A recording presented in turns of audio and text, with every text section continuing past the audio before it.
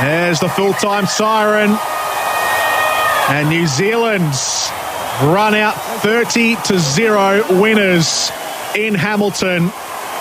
And it is the Kiwis who win the Pacific Cup in this Rugby League Pacific Championship, shutting Australia out, utterly dominant. And the Kiwis are on top. 5 tries to nothing. A perfect day for New Zealand. Jordan Cornelis with the call out of SEN in Australia, as heard here on SENZ. If it was a Kiwi calling, it would probably be screaming. It would be inaudible. And you wouldn't be able to understand what we're talking about. A truly historic result for the Kiwis, beating the Kangaroos by 30 points to nil. As I said in my sermon at the top, this will enter the pantheon of great rugby league results for the Kiwis. A long, proud history of matches between these two nations. But really, have New Zealand ever experienced something like this? It's alongside some of the more famous victories, of course. There's been high stakes involved, closer games. But right up there with the World Cup final win in 2008, the demolition in Leeds in 2005 when they wrapped up the Tri-Nations. I'm sure many people were immediately sort of taken back to that night because of the scoreline featuring a bagel, 24 points to nil on that occasion, but 30 points to nil might, in fact, I think is the most lopsided result against Australia in their storied history in International Rugby League. They are the gold standard, so I'm sure there's a bit of soul searching going on. Greg Alexander from SEN in Australia, and of course, from our breakfast crew over there, former Kangaroo, is going to join us in a short period of time. But a wonderful, wonderful result for the Kiwis. Anyway, you slice, and what I loved from them in the early stages, there looked to be a little bit more endeavour. They were the ones looking to push the envelope, playing a little bit more expensively, even when it was, 0-all, 6-0. They were the ones who really went on, were willing to chance their arm, and ultimately they were rewarded for that. If you look across some of the key statistical categories, well, New Zealand sort of ended up dominating possession. I think it was about 60-40 in the end, but a couple of key numbers for me. No line breaks from Australia. No line breaks. Like, seriously, they're littered with attacking talent, but couldn't find a way through a stoic New Zealand defensive line, while New Zealand looked very enterprising in attack. I'll use that word again, and forcing Australia to miss, I think, over 50 tackles. Let's get the Australian verdict. Always wonderful to catch up with this man. Knows the game inside and out. Represented Australia with great pride himself, and of course part of our family of stations in Australia on SEN. It is Mr. Greg Alexander. Brandy, welcome aboard. How you doing? Going well, Dan. Good to talk. I think it was you in commentary, if I'm not mistaken. You said it was an embarrassing result. That's probably fair, right?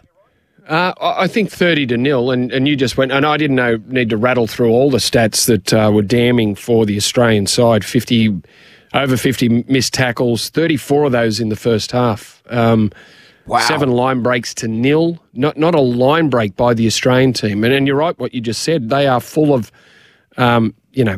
strike right across the park. And I thought, they let them, they weren't ready for what New Zealand, the ambush that New Zealand put on it. They would have known it was coming. With New Zealand getting beaten by Australia the week before down in Melbourne, and Australia looking comfortably the better side, I thought, in that game, and Tino and Payne Haas coming back up front, Liam Martin coming onto the edge, so that the team was strengthened coming into this game, but there was no fight in the Australians. And it was.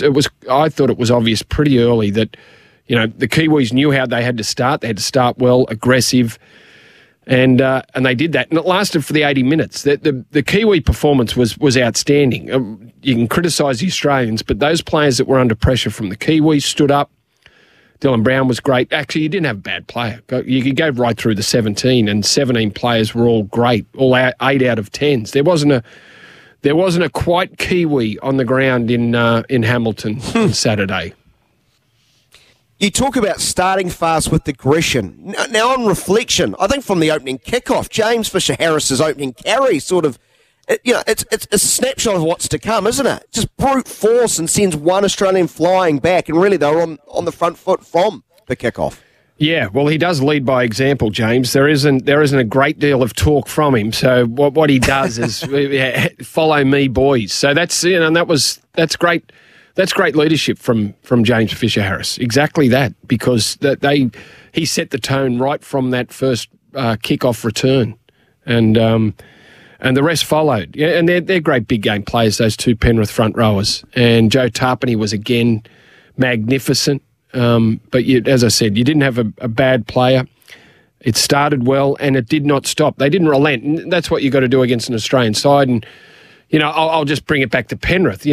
Every side that every week, the question would be asked, how do you beat Penrith? Well, you got to play for 80 minutes, and that's what you got to do against an Australian side. But probably not on the weekend, because that Australian side they let themselves down. 50 tackles. There were some players that almost got to double figures, missed tackles. And areas that I thought were a strength for Australia, the two hookers, the hooker combination, I kept referring to that after that first game in Melbourne last week, that's where we really had the advantage, the Aussies, with the two hookers, Ben Hunt and Harry Grant. But they were quiet. They missed tackles as well. So it was an Aussie side that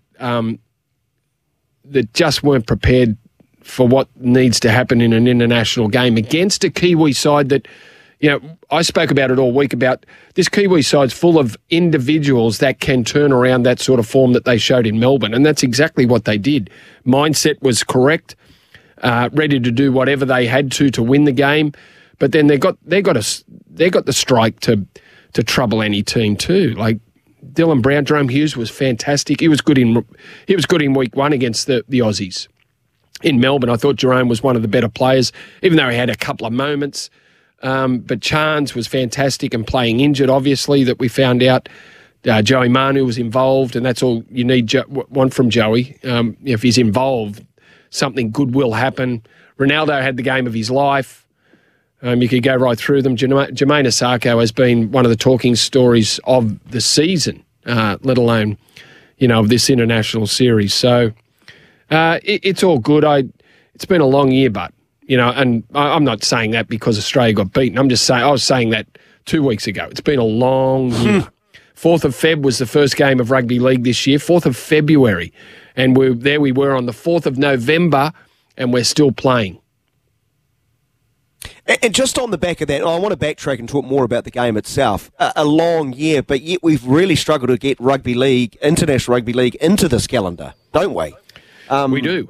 Where is it? What is the future of it? I want more of it. I love it, but I understand the priorities with other organisations lie elsewhere. What part of rugby league is the international element? Yes. I don't know, because at the moment it's the third wheel. It's behind club footy and it's behind state of origin. They take precedence when you're organising your season. And I heard Mal talk about it after post-game, and he said, well, this is the window, and, well, it is the only window. So I don't know what more you can do. Whether you have a standalone Anzac test, which seems to have been pushed aside. I didn't have a great issue with that. It's one game. Where we fit it in, the calendar is so full. When we're starting trials earlier, we're going to Las Vegas. We've got World Club Challenges. We've got All-Star games. Where do you fit it in? I don't know. The year's not long enough. There's not enough months in the year to fit international football in. You can't play any more. Like what they've just played, if that continues, that's a big ask. Even if it continues to the level it was this year, if you get a month of football every year after every long season, and a season that kicks off early February, it will take its toll, and you'll end up.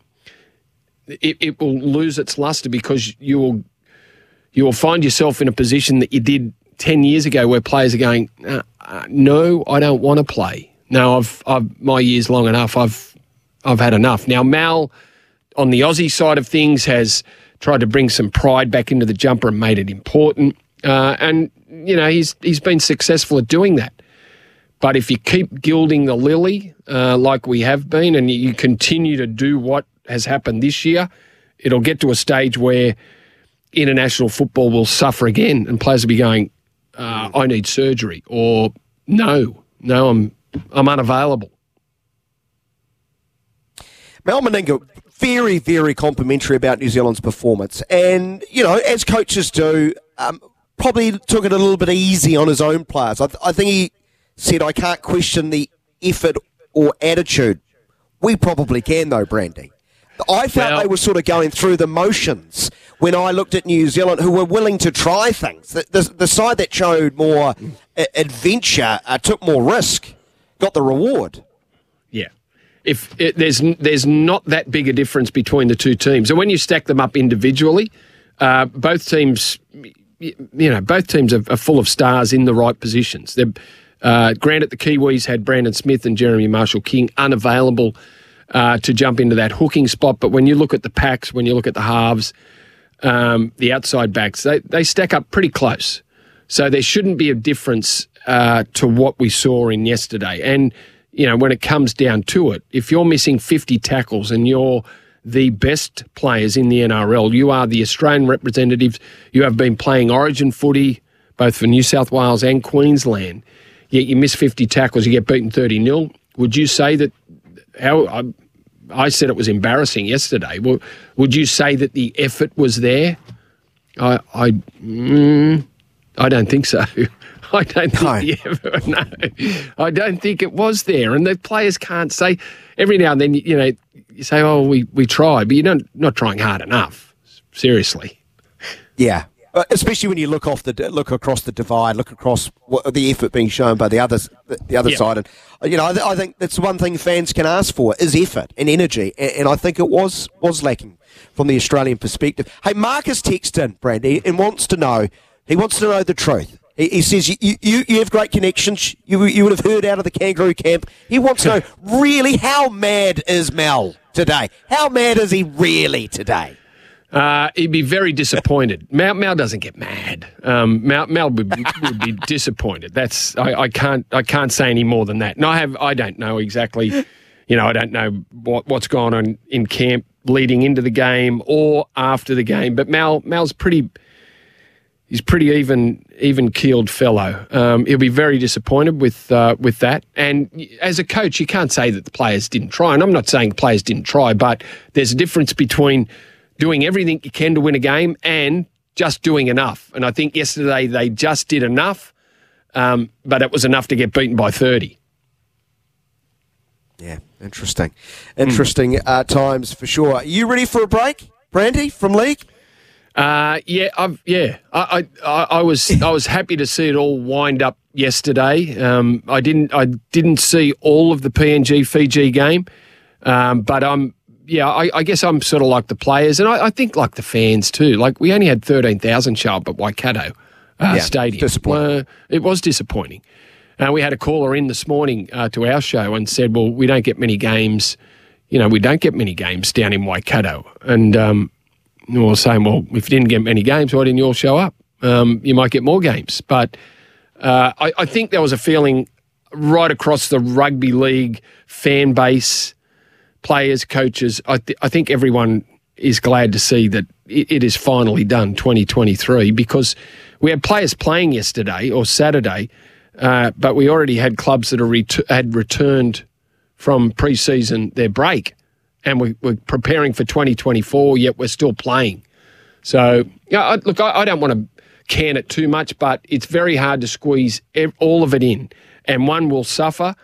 And going on the Pacific Championships this year, great win by New Zealand, but something's got to give. It might be the international football will always, I think, struggle to find a time slot. Yeah, which for me personally, and I understand this world, it's not the money spinner the other twos are, and people run where the money is spun too, if you know what I mean. But I think it's a wonderful point of difference. I love international league, always have, but I understand I might be in the minority as far as the power brokers. Can I get you out on this one though, Brandy? Michael Maguire, obviously a great result for him. Guy Can from the Tigers, probably more of a reflection on the Tigers than him and his coaching ability, and he's going to be unveiled, we understand, in a couple of weeks for the New South Wales job. over here there is a bit of discourse around whether or not he can do both the New Zealand and the New South Wales job, that there might be some, not the fact that he can't fit it into his calendar, clearly he can, but there might be more of a conflict. How do you see that? I because it's no one's ever done it before, because it's new, I think everyone's just trying to get their heads around it. Not so much, as you said, with time, because he can certainly do it. Origin finishes in mid-July. You've got 8 weeks and finals of NRL to be played before you play international. So time constraints, absolutely. He can't do the Canberra job and do both. So you'd think he would be plumbing for the both the international and the state job. If you can get your head around it and think, well, I see perception-wise, I've been able to get myself over it. New South Wales, New Zealand, does that, fit? Well, yeah, I haven't got a problem with it. I know that I haven't heard anyone from New South Wales say, no, I don't like it. I know there's a fair bit of agitating from the Kiwis, and I can understand that. Do we want someone that's involved with New South Wales coaching our country, and he's not a Kiwi? I can understand how it doesn't sit well, but I think he can do both, and I don't think there is a conflict. Having not listened intently to a couple of commentators, Kiwi commentators, about their problems, but sort of glossed over and heard a little bit about, how do we stand? Won't we have Michael Maguire sort of trying to talk some Kiwis into representing New South Wales? And don't forget, they've got to play for. They can't have played for New Zealand. If you've played for New Zealand, you're not playing State of Origin. That's the rule at the moment. And then, I've heard Justin Horro, Tony Kemp say, well, but what about younger players, sort of steering them down the State of Origin line instead of the international line? That might happen, but I doubt it. I don't think Michael Maguire will be trying to talk young Kiwis into playing Origin instead of representing their country when he's both coaches. I can understand there's maybe a bit of a conflict there, but I can get past that. So after saying all that, I think he can do both. And I don't have a problem with him being a Blue, him coaching the Kiwis. That doesn't raise an issue for me. Brandy, always a treat having you on the show, mate. And I've had a really busy day. Go rest up. Thanks for joining us here across the Tasman. Appreciate it. Good man. Good to chat.